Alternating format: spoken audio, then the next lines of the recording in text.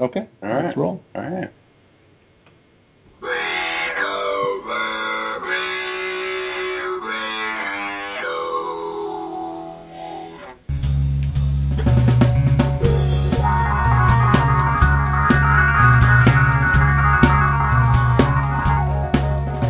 Hello, welcome to Recovery Internet Radio, broadcast direct from Straight Up Studios. I didn't look and see what episode we're on here, but I think, I want to say 38? I want to say 38. Let's go with 38. I think 38 is a pretty good number. I feel good about that. 38. Finally feels a little bit like January here, so yeah. There you go. Well, it should be a good night. I'm going to give you to our host, Mr. Rick Atwater. Thank you, Chris. Thank you. And welcome to our listeners tonight and our guest, Doctor Ramesh Vermuri. Let's see. Our tag tonight is Q&A about medication and recovery with Doc V. And we are here every Sunday night at 8 o'clock, so we hope that you will join us when you get a chance. And thanks to our engineer tonight, Chris Atwater. Hey, I will say we are working with some new equipment here, so if anything sounds a little off, I think we got it dialed in, though. Yeah. Well, if it sounds goofy, call us immediately. And we probably won't do anything about it. Yeah. Well, I just like to know. That number, by the way, if you want to call, is area code 323-792-2977. Yeah. That's exactly right. That was the next line on my page here, dude. Oh, well, I'm sorry about that. Well, okay. You can call for, if we're having technical difficulties, I'd love to know about it, but we'd love to hear from you. And if you have questions during the show about the guest, any questions for Rick or Dr. V, please feel free to give us a call. We would definitely like that. And you can also tweet us at Rick Atwater. Tweet. And you can tweet us in such a way that we will get your tweet during the show, and we can respond to said tweet on the show live. So that's like the magic of technology right there. You got it. Right. Also, please remember to check out recoveryinternetradio.com for all our archive shows and recovery resources. We've got a couple of people that we like to plug. I'm going to save that for later or at halftime, because I like to sort of get right at what we're here to talk about. Okay. So again, thanks for coming out on this beautiful night. Cold Sunday night. The first question I had I sent these to you, so I assume you kind of took a look at them. But the first question I had was, you've worked quite a bit with people that have addictions problems. Yes. And have done that for a while. 33 years. How long? 33 years. 33. Okay. So, you kind of know the territory. I hope so. I think so. I think your reputation is that you do. Thank you.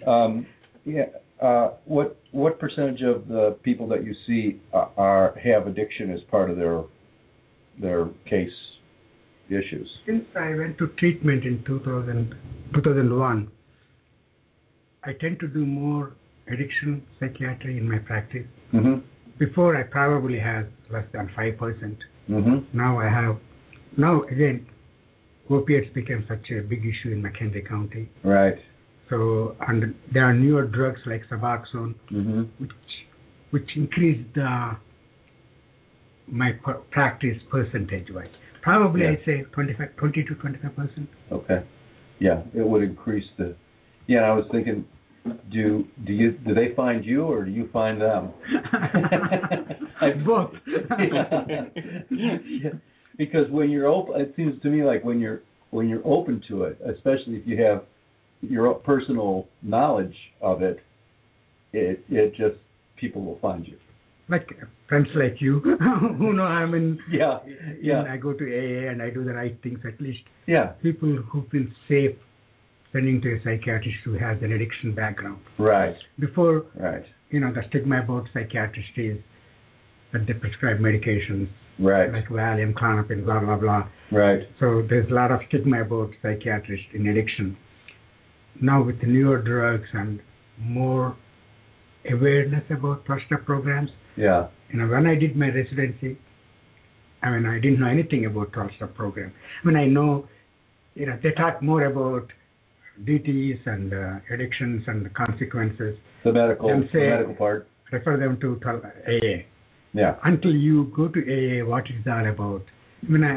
Before 2001, I only know one thing, which is step 1, which is you're powerless in front of alcohol, your life becomes unmanageable.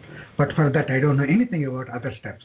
Right. Or what happens afterwards. Just go, say you're powerless, and hope that something good happens. Yeah. It's a good start. And it does. People who follow through, it does. Yeah. But it doesn't, then you don't know what to do with them. Right. So do you think that they're more astute about that now in medical school? Is there more training for people incoming? More training, even hospital administrators now. Right. Let's say for impaired physician, first thing they say is, 1, they send you to an addictionologist. 2, they make sure you go through AA. Mm-hmm. So typically what happens is, let's say you're a nurse, physician, or any pharmacist. Mm-hmm. And once they find out you're an impaired professional, mm-hmm. they send you to an impaired professional program, right, which is very well monitored for 2 years. Uh-huh. They make sure that you are clean, you go to meetings, and they have a caseworker who checks on you every couple of weeks, and random screenings and all those things. Right. And they also do, there's a new test called EGD testing, which in fact what happened to me was, one time I used a hand sanitizer. Oh. Week later, you test negative. You test positive. Test positive for alcohol? Just touching hand sanitizer. Oh, wait. Such a specific test now. There's no way. Is that test a blood test? Urine test. Urine test. Mm-hmm. So they look for the metabolites. Right. So they're so specific. For 10 days, you touch alcohol, it will show up. Just like marijuana for 35 days. Is that a commonly used test now, or doesn't? I don't think it is. It's the same price, but it's not commonly used.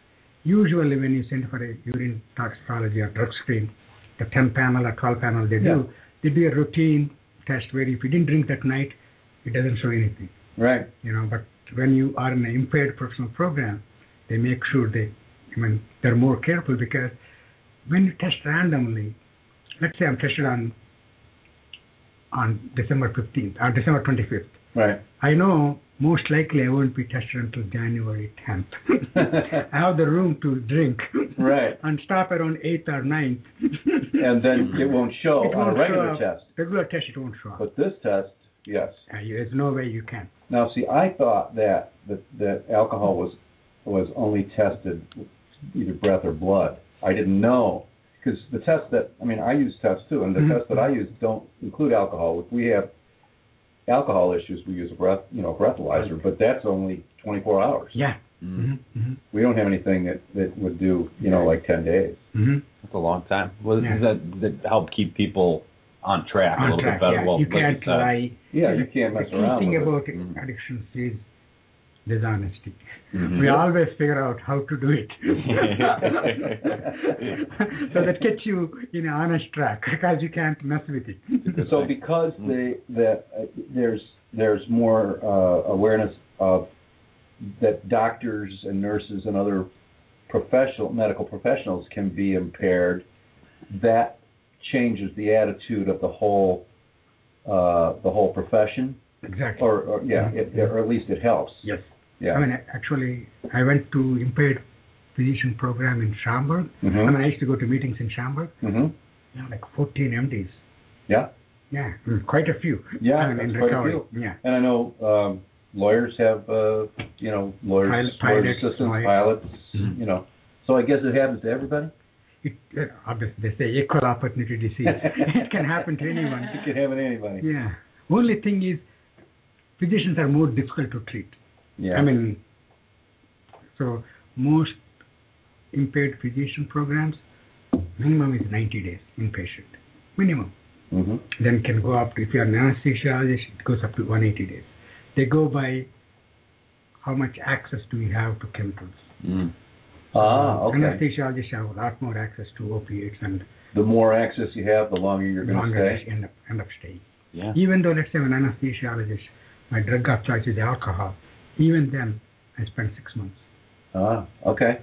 And then you mentioned that there are addictionologists now. It is a specialty. It's been there quite some time. Yes. Okay. Actually, we have 2 boards for addiction. One is American Psychiatric Association has a 2-year training in addiction medicine and has a board. Okay. It is also called ASAM. Yeah. I think you guys use that. Yeah. American Society of Addiction Medicine. Addiction medicine. Mm-hmm. Yeah, that's also been there probably 20 years. 20 years? Yeah. Okay. And did you go back and get? I'm ASM certified. Yes. Okay. So you are considered an addictionologist. Yes. Okay. That's good to know. There's not many. I don't think there's very many, at least in our area. Are there very many as a specialty?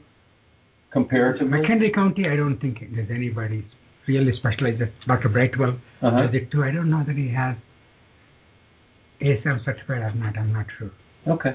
So you may be the only addictionologist in town. Probably around this area. Yeah. And in a general sense, in a broader sense, in other places in the country, is it generally a pretty small specialty, or are there more physicians specializing in addictions? At one time when Lutheran General was opening clinics everywhere, probably there were a lot more physicians who practice addiction medicine. I see. Dr. Dude is one of Dr. Dude, for example. Yeah. He's a physician, but is in recovery. Started working at Lutheran General. He died, I think about 4 years ago. But he used to be in charge of the impaired physician program. And he's the greatest man. He's a big advocate of impaired physicians. Yeah. Really takes them under his wing, and help them recover. He ran another hospital before he came to Lutheran? Yeah, Lutheran. Okay. I want to say I can't remember. I think he worked in Mundelein. Remember Lutheran used to have a center in Mundelein? Yeah, Parkside. Yeah. Parkside used to run the Parkside. Okay, yeah. So, well, that's good. It's good information, because I don't think people really understand, really in general, number one, that it's a specialty. Number two, that it's a good idea if they're going to see somebody, if they have an addictions problem, that they see somebody knowledgeable about the kind of medications, which is really where I kind of want to go tonight, because my experience is there's a lot of recovering people that are on medications. Yes. More today than ever. And, so, well, first of all, I assume that the medications are primarily for what we would call co-occurring mental health problems. Mostly. Yes. Mostly. Which, so... You know what, just really quick, I wouldn't know what that was. Okay. Co-occurring. Co-occurring? Yeah. Co-occurring means people having 2 illnesses. Like you can have diabetes and hypertension. Okay. Same way you can have substance abuse problem and also a depression, anxiety, ADD, something else. So you were already in treatment, but you might need something else for a different symptom, for a different problem. Right. Apart from addictions, you might have another problem. Got it. Okay. It could be contributing. Sometimes, my wife left me. I can't sleep at night, so I start drinking. Eventually, that becomes a problem. So it can start like this, or I have a problem that my wife leaves me, then I get depressed. She left me. So either way, right? So I think about 90% to 100% of the alcoholics that I know want it to be the first way. My wife left me, then I drank. So then it's the wife's fault, and she's the one who has the psychiatric diagnosis. But I think that people don't, in general, that wasn't as much as commonly accepted a notion, at least in the recovering community, as it is today. More so today, you think that? I don't know, but if you look at the statistically, what they say is, let's go for, when you go for co-occurring illnesses, the more deviant you are, in the sense, suppose you're a male alcoholic, right, your chances of having a co-occurring illness is about 10%. Okay. Women, it's almost 50%. 50%. For alcoholism, right? Okay. The marijuana goes a little higher. So you go to IV drugs, you probably have up to 80% of the time, because you also have more deviant to get the drug. For me to get heroin, I have to go to Chicago, find a way, go to the south side, right, stay in the car. So the more deviant I am to get the drug, the more likely I have other psychiatric problem. A co-occurring psychiatric problem. And what we don't know is that co-occurring psychiatric problem something that is there from the start or caused by the environment of the addiction. We don't know that. Many times, the problem is it my experience because of my consequence? Let's say, obviously we all hit a bottom when you're an addict. Sure. Then my wife leaves me, I lose my driving license, I lose my medical license. Of course, I'm going to be depressed. Right. It's a human emotion. Right. So I'm not going to call it as a co-occurring illness. Right. It's not a diagnosis. It's not a diagnosis. Even if I go to my doctor and say, I'm depressed, I don't see any purpose, I lost my house, I lost my wife, I lost my license, I'm going to be depressed. Am I going to treat that? I won't. I'm going to take it as my human emotion of my consequences. Sure. So I need to help them to come out of that helpless, hopeless feeling, get on track, go to the whatever you need to do to maintain sobriety. Right. Obviously, 12-step program and the support will help them. The other people though usually is, let's say my wife left me. I never had a problem before that. Okay. Then my wife left me. I can't sleep. So then I go to the bar and start drinking because I'm lonely. Mm-hmm. Then it slowly down. Then I get a DUI. Then I say, God, my life is unmanageable. I come to AA. Right. You can see there's the pattern. Let's say I'm drinking on the weekends, on Sundays after mowing the lawn. I got drunk every night.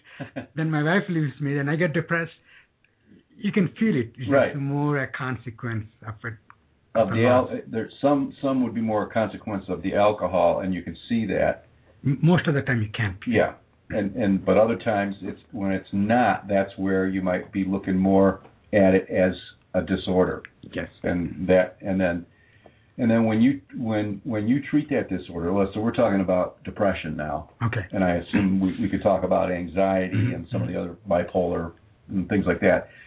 But when you treat an alcoholic for depression, what kinds of things do you do? I guess the word is psychopharmacologically. Mm-hmm. What do you do with the drugs? How does that work? So what happens is in depression, typically what happens is we believe there are two kinds of thinking: rational thinking and emotional thinking. Okay. Normally they go hand in hand. Yeah. When you're depressed, you stop thinking rationally. You think emotionally. Nothing goes wrong for me. I look at one bad thing and say my life sucks. So the goal is, whether you do pharmacologically or psychologically, is to make him to start using the rational thinking. I get you. Okay. So, I have a flat tire.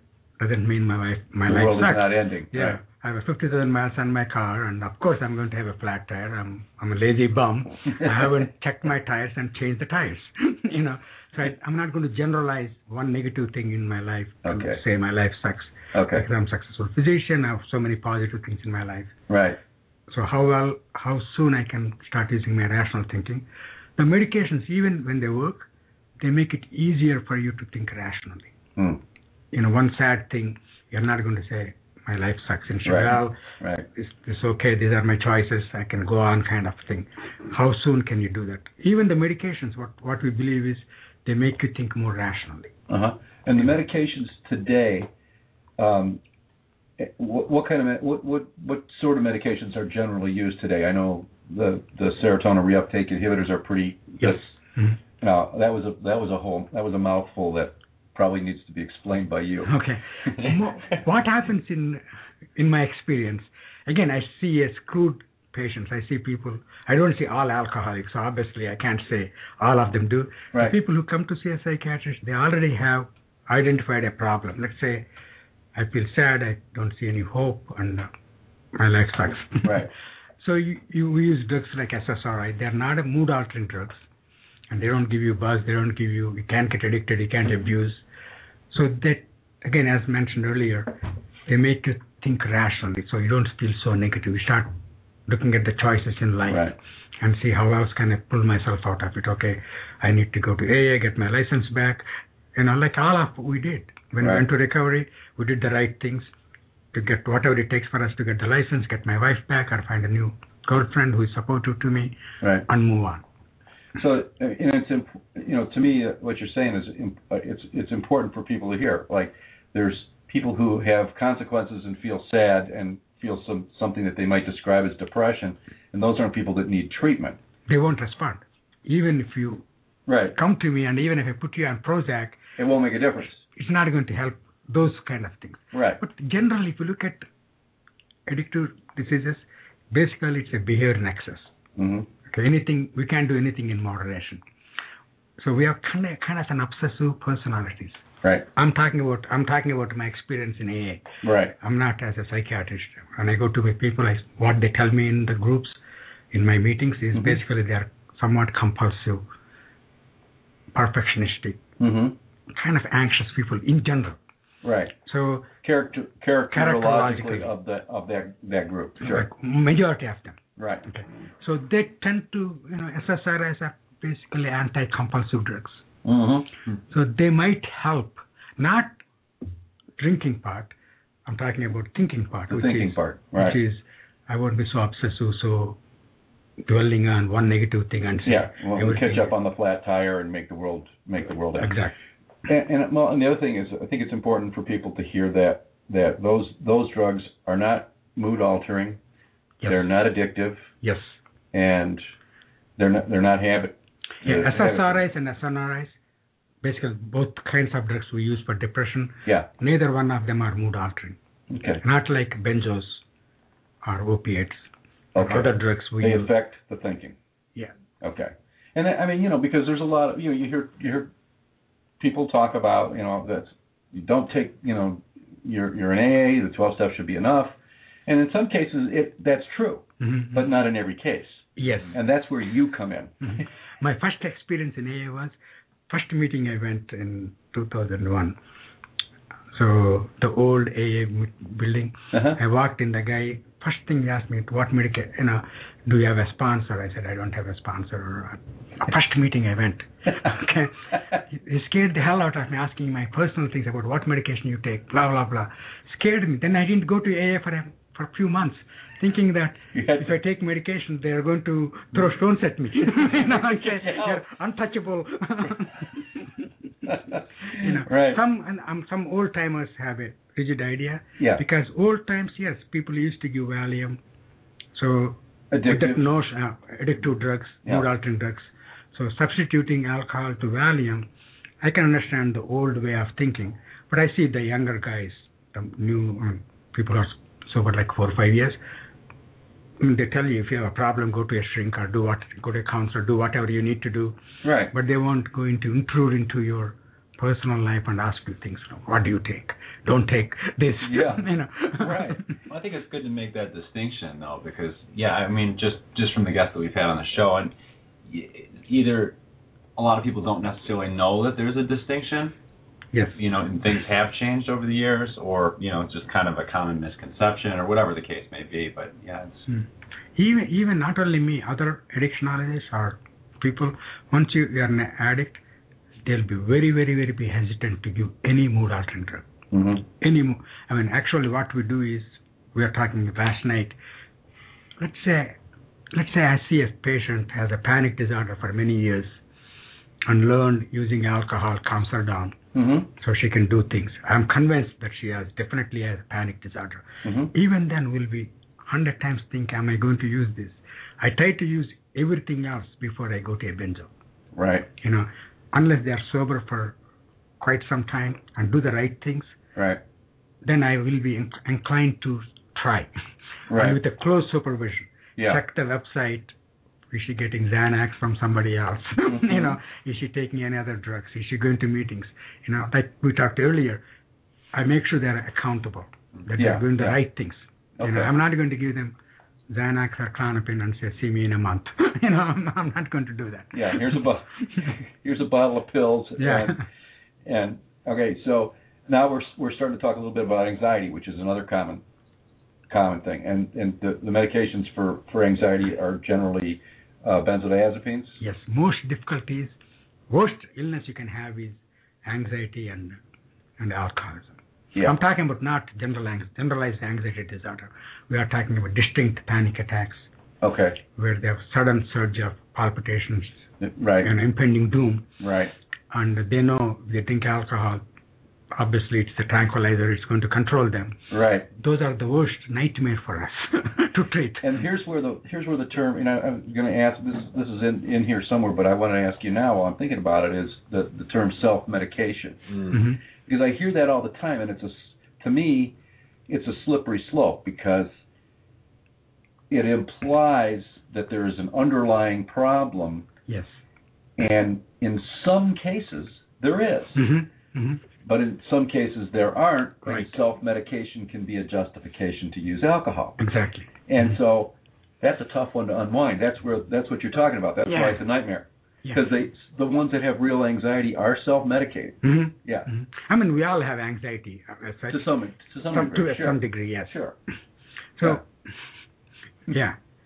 Okay, so how do you go about determining whether or not it's appropriate to use a benzo for, I guess, if they're not using any other medications, if they've been doing the right things for a period of time, if they don't have any other history of abuse? Mm-hmm. You look at the family history. Let's say my mother is an alcoholic. Okay. And I have a panic disorder. Yeah. And I developed alcoholism. Even let's say I didn't develop alcoholism. So only my uncle and my mother have alcoholism or substance abuse, and I have a panic disorder. Even then, we hesitate to use benzos. Yeah. Because I'm giving them like buying a gun for a suicidal patient. You know. So even though they haven't abused, you're still concerned. Am I going to give them likely to abuse because they have the genes? Yeah. Okay. You know. So let's say you have the genes and you also been abusing. So in anxiety, what happens is there are three things, right? One is anticipatory anxiety, like what we call what-if syndrome. Yeah. Second one is panic attacks. Right. Third one is avoidant behaviors. You start avoiding things you think will bring on the anxiety. Right. So when you have all those three... That would be me in airplanes. Yeah. So specific, we don't worry about it. Like you do try 5 times a year. Yeah. So even if you take a Xanax 5 times a year, it's no big deal. Right. You know, we're talking about day-to-day things. I can't go to the grocery store. I can't drive on Route 14. Yeah. Those kinds of people, you know. Yeah. Okay. So even then, what you do is you try to deal with the anticipatory anxiety because that brings on the panic attack. So you try to control the anticipatory anxiety with SSRIs without using benzos. I see. Without using benzos. And you can. see whether if I less anticipate, I will have less panic attacks. Because the panic attacks are the things that are really disabling. Right. That's the thing that makes it really bad. Yeah. Okay. All right. Well, and then what about? See, there's another category that I wanted to ask about, and that I hear a lot about, and there's a couple other ones, but I'll ask about. I kind of jokingly call them the diagnosis du jour because, ADHD, for instance. Mm-hmm. Everybody that I talk to who has a kid who has substance abuse problems, I won't say everyone, but he has ADHD, and of course maybe he does, and needs to be. I don't know, so they probably are going to end up in your office because they need to be tested, or we need to take a look at that. So now we have a better testing now. Yeah. Other testing is basically you give corners. It's a self-rating. I have trouble focusing. I'm jittery. I can't find my car keys. You satisfy? I can't find my car keys many times. Right. We all qualify. Those things you say yes. The corners will show you that you have ADD. Right. But and you know what? The kids that I see are smart enough to know how to answer the questions. Yeah, of course. To get the substances. And they tell you, I took my friends. I was so wonderful. I was able to focus. Yeah. And I did very well. And I came and did my homework that night. Yeah, everybody's happy. Give me Adderall. So let's give them some more Adderall or Vyvanse or whatever. And it's like now it's become a drug of a pretty common drug of abuse, and trading, selling, yes. the whole yes. underground economy of that. Mm-hmm. So, how do you handle? I mean, what percentage of the people that come in thinking that they have ADHD actually probably do have what you would diagnose as ADHD? In high school, usually the teachers. I depend on the teachers. Okay. If the teachers, if you look at the ADD rating scales, one for the parents, one for the teacher, one for you. One for you, not the kid? I mean, me means kid. Me means I'm a kid. patient. Okay, so I'm a kid, parent, teacher. All So three. you basically look at the teacher's kind of thing. Yeah. And he's jittery, he's disturbing the class, and class clown, and he's always all over the place, and the grades are poor. Then, let's say, even if you try the medication, they have to change. In a month later, his grades has to improve. His homework has to get better. Mm-hmm. Otherwise, I won't continue. Why would I continue? Right, because it's so you're as bad anymore. as before. Why would you take a drug? Right. So even when I'm not talking about addicts. I'm talking about a kid comes to me and say, I have trouble focusing and all those things. So you give that to the teacher, give to the parent, and give to yourself, and you get the information. Let's say the patient's father or uncle somebody has an addiction, you go to non-stimulants. Yeah. Like you have Strattera and Clonidine, you have other drugs that are non-stimulant, you can't abuse them. So we go for them. I see. So the teachers and the parents convinced that this kid has, and when you try, you have to make sure that his grades has to improve, his homework has to improve. Yes. Otherwise, you don't continue. Sure. I mean, that makes perfect sense. And part of the reason I ask is because a lot of the kids that I talk to or that I've seen, or yes, that the ADHD and the drugs used for the treatment of ADHD somehow seem to be in the landscape of their beginnings of their abuse. Yes. And it may not be the thing. It may be ADHD, Adderall, smoking pot. Maybe the pot helped the ADHD a little bit. Yes. And then had some consequence. But it's in the landscape. Mm-hmm. And so it's very difficult to sort all of these things out. I see people like that. Yeah. They in tag for, let's say, for marijuana, caught smoking marijuana. Right. Carrying paraphernalia at school. Right. Suspended, come to tag, and says he has ADD. I mean, those are the most difficult patients. Then you have no choice except to try non-stimulants, and they don't like you, and they don't like your treatment. And then they won't come back. They don't go come find back to another you. doctor. They don't give them Adderall. Exactly. You mentioned Strattera was a non-addictive. Non-stimulant. Non-stimulant. Mm-hmm. Okay. Non-addictive, obviously. Yeah. Okay. You know what? When we're talking about addictiveness, and I didn't catch that when you were talking about the benzos, but what's the time frame where something like that would be useful or might be becoming kind of dangerous? Is there like a time frame? Like if I took a benzo for a week or a month or a year, is it just different for everyone? Like when? Yeah, I mean, I'm sure there's not an exact, but addictions and use and abuse, right? So if I use alcohol, like everybody else, I take my wife on Friday, have a glass of wine, absolutely have no problem with alcohol. So in the benzos also, if you use them, I have patients who never had any addictions before. You give them 30 pills for 30 days and come back 30 days later, never lose their prescription. I mean, it's not difficult as a physician to find out who's abusing, right? Because they always lose the prescriptions. Their suitcase got lost in the airplane, their drugs are in the suitcase, or the dog ate the prescription. Right. It doesn't take you. I don't have to be an FBI agent to find out. In 3 months, I know who is abusing. Right. Because you've gotten those phone calls. You got the phone calls. Yeah. We need this. We need that. Yeah. And we ran out, and always run out. They call. Supposed to run for 30 days. In 25 days, they go for the refill. The pharmacist calls you. Right. Because he can't refill before 30 days. So you get the message that this guy is taking more than I gave it to him. Right. And the second thing I always tell my patients is, you got in trouble because you abuse, right? Part of this, if you need to change the dosage, you need to call me. Either increase or decrease. you start practicing medicine, that's how we get in trouble. You know. You need a license for that, I understand. Yeah. Self-medication. Yeah. Okay. So self-medication, you know, I think that's the topic. See, we all need to have a cause and effect. Right. You know, I want to justify. For a long time, I justified my own drinking. Right. I should say, I'm drinking. My own getting drunk is because of my stomach surgery. I want to explain why am I getting drunk and make fool of myself at home.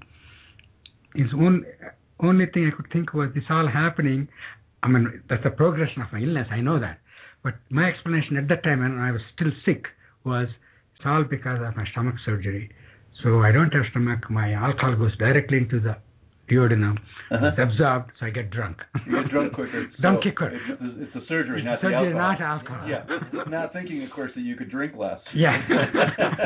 Oh, yeah. Didn't think of Well, that. for the surgery, no problem. Son of a gun. Yeah, we all find an excuse for It just seems to work like that. Well, okay. I think that's a great. Let's take a 5-minute or 3-minute break here. Let's listen to a little music. We have a little Duke Ellington here for your listening enjoyment, and we'll be back with you in just a few minutes. All right. Good deal. See you in a few.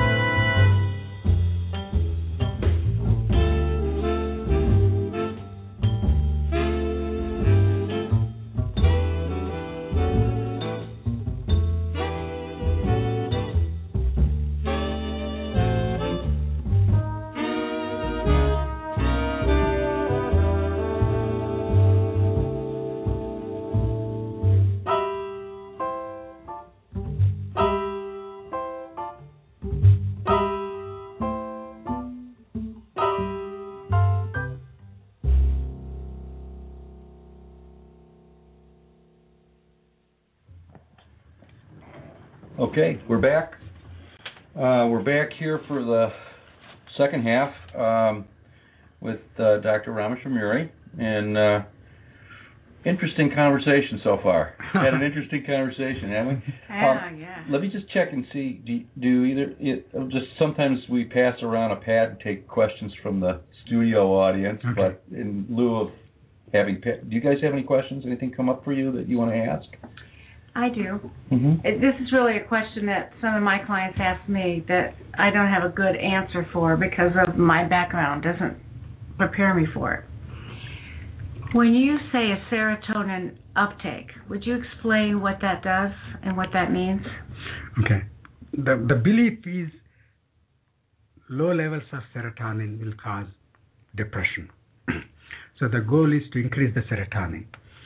So what they do is they inhibit the reuptake. So when it's like a tap, the water comes into the bucket and it leaks from the bucket. So if we cut down the leak from the bucket, slow down the leak, the levels will go higher. So the serotonin is reuptake back, like recirculation. You slow down the recirculation, so the levels will go up. Am I clear? Yeah, Okay. that's clear. So that's how these drugs will decrease the reuptake, so the levels will go higher. They're supposed to clear the depression. Okay. Well, I have clients that are on Cymbalta for fibromyalgia, and so how does that work for the body versus depression? If you look at the chronic pain, the two things. One is most people with chronic pain have some amount of depression because your life is limited, you're chronically in pain. So maybe that will increase, they become less depressed, so they're more motivated. But Cymbalta by itself, the other antidepressants also make you perceive pain less intensely. Not that they're not pain medication, but your brain perceives the pain less intensely, so you don't feel that much of a pain. That's how the Cymbalta works. Either it clears the secondary depression from chronic pain, and second, your brain perceives less of a pain. Okay. Does that cover? So the pain is still there. Could be still there for them in the fibromyalgia. Yeah, it will be less intense. I see. Okay. Okay. Instead of 5 or 6, it becomes 3. They give you 0 to 10 for pain. 10 is the severe pain, like acute pain, like appendicitis or any of those things. Chronic pain usually between 5 and 6, so that you perceive it as 3. Okay, so I don't want to open up a can of worms here, but would you call that healing, or would you call that putting a Band-Aid over the pain? In chronic pain, your goal is not to, make them functional. You have to decrease their pain perception. If my pain perception is 6, I don't want to leave the house. I don't want to do anything. I don't want to cook. I don't want to clean. I want to lay in the bed. So I become more functional. So I can cook. I can go to the grocery store. Chronic pain is a syndrome that includes the psychological and emotional as well as the physical. Exactly. Yes. Yeah.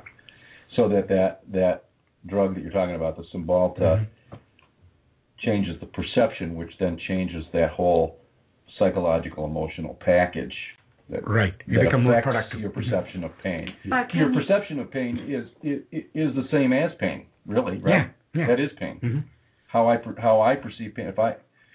If something could happen to me, and that could be a 9 for me, and that could be a 4 for. I know. But can the fibromyalgia be getting worse, and you not know it because you're taking that Cymbalta? See, fibromyalgia is it's not like a diabetes. I can say how much is your blood sugar is. It's like ADD or depression.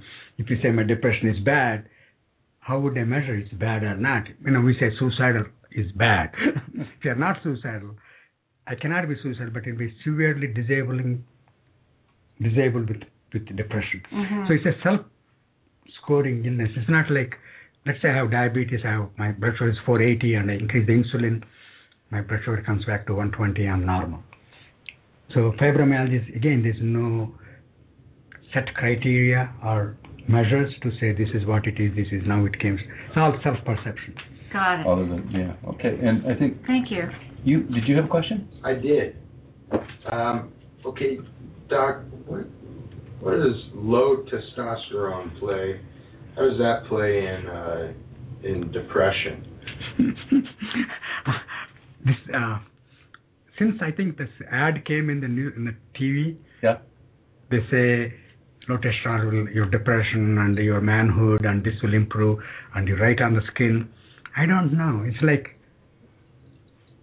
even though I saw in the literature some people responded to using testosterone, I have no experience myself, But even if you look at the literature, it's not that many. There's complain about like 2% of the population. Yeah. They improve, I believe, by testosterone. Oh. But when I saw them, the people who ask me for testosterone, their levels are normal. So if the levels are low, giving a testosterone is fine. Like diabetes, blood sugar is high, you give insulin to lower the blood sugar. Your testosterone level is low, you give the testosterone so that their bone growth or masculinity and other things are improved. But I don't know about depression, even though I saw on the literature saying that people taking testosterone, their mood has improved. Okay. See, I haven't seen that ad, but I have been tested, and I have been shown in tests that I have. This is Daniel speaking, by the way. This isn't Rick and Chris. Good clear And we up. may maybe. Well, can we? Maybe we don't want to go to a personal question. Yeah, you're right. Okay. On the air, and then maybe that we can take care of the personal questions after. Because legitimate questions, and I'm glad you asked them. But I think it'd be better to cover a couple more general things here, if that's okay. Is anything going on that you have in your head? Okay. One of the things that I wanted to ask about is what is an alcoholic or a somebody has an addictions problem? What can they do about chronic pain if they can't use opiate pain medication what do we do with a person that has chronic pain? Is that another nightmare case? Is it another night? An addict? Somehow I feel people have a drug of choice. Right. If my drug of choice is not opiates and is in disabling pain, and as long as it's properly monitored, I don't see anything wrong. Okay. So I'll tell you one thing. If an alcoholic's drug of choice is not opiates or an opioid drugs, then a monitored use of those kinds of pain medications could be okay. If it's a proven, let's say I have a back pain and I have no medical evidence, my MRI on the back is normal, then I say I'm in pain. Right. See, then is the problem. No if you have an evidence evidence, for you. Yeah. So I can't say you don't have pain, but I feel uncomfortable to give opiates for them. Right. If you have bulging disc or you go to physical therapy, it doesn't help. Then I'll be more open to say, okay, Okay, so it sounds like it's a difficult question that you have to ask. You have to manage that carefully. Now there are drugs, agonist and antagonist at the same time. Yeah. So you don't get the euphoria. Okay. People use drugs that have both agonist and antagonist. Yeah, like Suboxone. Like Suboxone, for example. So it blocks so it has what we call a ceiling effect. After 24 milligrams, no matter how much you take, doesn't give the buzz. Right. It does give the sense of well-being. So people can abuse Suboxone because it does give the sense of well-being.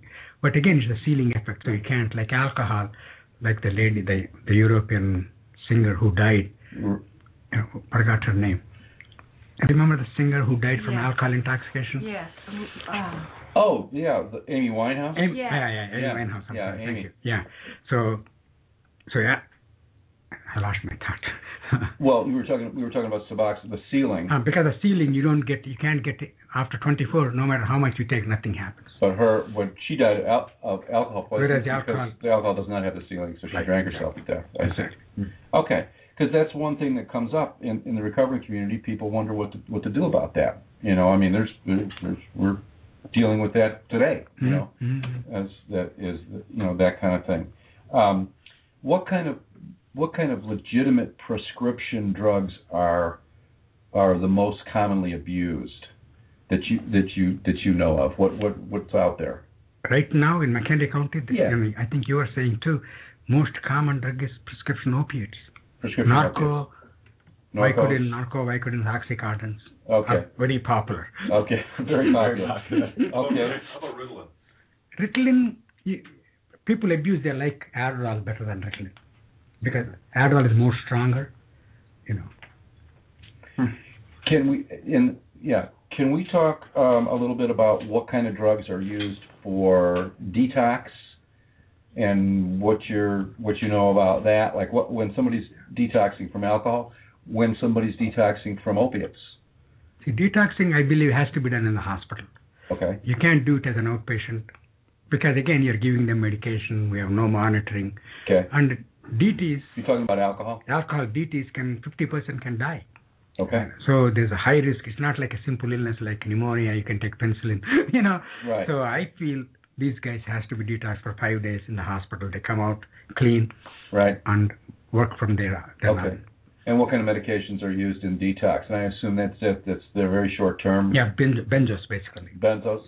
Typically, people use lorazepam, diazepam, clonazepam, any of the PAMs. Okay. All. Any PAMs. Okay. Any PAMs. All right. And then what about detox from opiates, and how is that done? And is that generally done in the hospital, not in the hospital? How does that work? So opiates, basically, they get sick like a dog, but they won't die like alcohol. Okay. The risk of death is very low. I mean, it's very painful DTs because they're sick like a dog. They throw up diarrhea and hot flashes. I mean, I can see them in my waiting room when they come in opiate withdrawal. Right. You can see they are sick. They have the flu. Yeah. Severe flu. Yeah, right? Yeah. Okay. So what happened was Rosecrans, one of the premier hospitals in town, they tried to detox them on Suboxone. Mm-hmm. Before we used to use clonidine, which is not a mood-altering drug. Now, since Suboxone came, so what Rosecrans did was initially, I think 6-7 years ago, they just used to detox them on 5 days on Suboxone and send them home. Mm-hmm. And they come back in a month again, in a DTs again, opiate withdrawal. So that's why they started using Suboxone for maintenance. Okay. So that's how.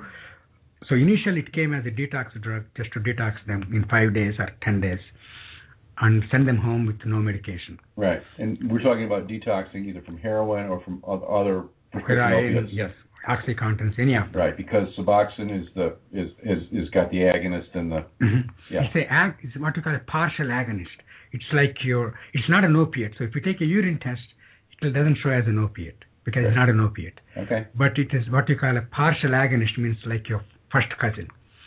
He's like you, but he's not you. Right. You know, a couple of the same genes. Yeah. But you might see the resemblance. Okay. Yeah.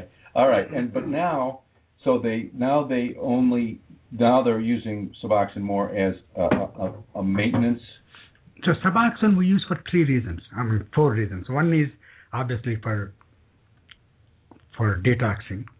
Second is it gives a sense of well-being, so they don't crave to go for opiates again. Right. Third one, it blocks the outside opiates. If I take Suboxone, I can shoot heroin, nothing happens to me. It blocks it. Okay. Because they give naltrexone, which is an antagonist. Yeah. Because of the antagonist, anything you take from outside, it's blocked. Right. Okay. If you do too much to unblock it, you go into precipitated withdrawal, severe withdrawal, sick like a dog. Right. Not like withdrawing, sick like a dog. Right. So that's the 3 reasons we use it, because they can't use as long as they take Suboxone. Now we have naltrexone injections now, which is like an antabuse. Okay. But it's for a month. So you give a shot for a month. You take any opiates, you get sick like a dog. Okay. So when do I use it? I probably have maybe 3 patients. So they repeatedly fail. So, if I'm on Suboxone, I can stop one day on 36 hours and I can start using again. Okay. So I can show my wife I took Suboxone, not do it on Friday. Saturday I get my paycheck and I can use it. I have patients exactly like that. Yeah. So then they repeatedly fail. Then we use Vivitrol, which is a naltrexone, in injection form once a month. Right. Initially it is approved for alcoholism. Yeah, and now we've had a mutual. Yeah. So now they use it for right. opiate I see. addiction. Okay. We're the time has gone fast and we're running out. But I guess we covered most of the things, because I guess one of the other questions I was going to ask is about the cravings. You mentioned the Vivitrol, and I guess what I want to talk about we didn't talk about bipolar, and that's another one of those diagnosis du jour kind of things that and so can you say anything briefly about how that fits in with what you see in terms of recovery and the people you see that have bipolar? I'll just say from my experience, there's a lot fewer people that look to me like they actually have the disease of bipolar than feel like they do. Yeah. You see, if you look in the literature, they say 50% of the bipolar patients abuse mood-altering drugs when they're high. They want to calm themselves down. Okay. But if you look at alcoholics and see how many of them has bipolar, probably very few. Do you follow me? If you look at the bipolar patient, his risk is very high to abuse drugs, like cocaine or alcohol, whatever it is. When they're low, they use cocaine. When they're high, they use alcohol. Right. And we have a mutual client, I think Debbie sees him. He's a clear manic. He bought 6 motorbikes, 4 snowmobiles, and 2 trucks to carry them. Classic. He comes to my office and he acts and he can't stop. And he's in recovery. He's a board member. He's a very, I think 17 years he's been clean. Always kind of hypomanic. Just somehow he justifies buying these motorbikes to make money by fixing them, which he does, which makes sense to an extent, but not to the extent he has 7 bikes. One of them is a BMW. He bought it for $20,000. And so there's functional. There's kind of like functional manics. Hypomanic. Okay. So. And those drugs are non-mood altering anyway. None of the drugs we use for bipolar are mood altering. Okay. They're all mood stabilizers. They have no way you can abuse them. They're mostly anti-seizure drugs. Okay. So you can't abuse them. Okay. And they're safe for people take seizure drugs the rest of their life. So they're very safe. So in essence, if someone thinks that they have that kind of a problem, they can go get a diagnosis or get an opinion, and if they need to be medicated for that, that the drugs that are used for that are not mood altering. Absolutely not mood altering. Let me ask you one last question, and then I'm gonna have to close. But I guess, what would you say?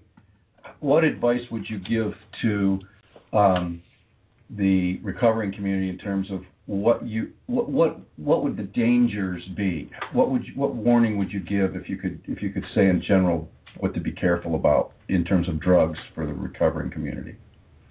As long as they honestly tell the physician they're in recovery, most physicians will think twice giving drugs that can alter their mood or can get them hooked on. They will try to avoid those things. Most doctors. So be straight with your physician. You have to be honest and say I'm in recovery.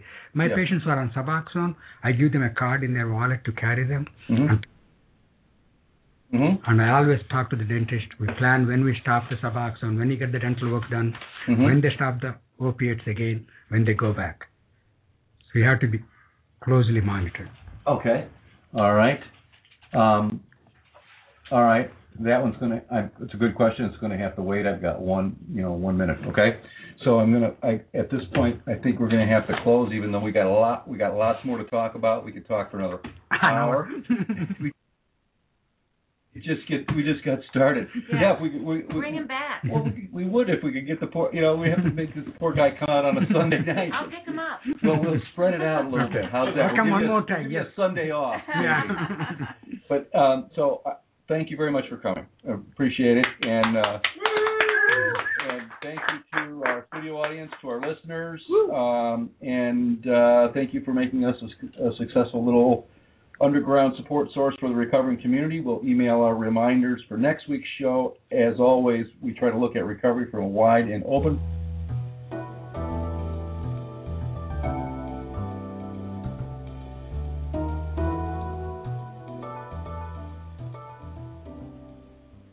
listening from. Helping your neighbor, and together we'll trudge the happy road to destiny. We hope you've enjoyed the show. See you at 8 p.m. next Sunday night. Thank you, Rick.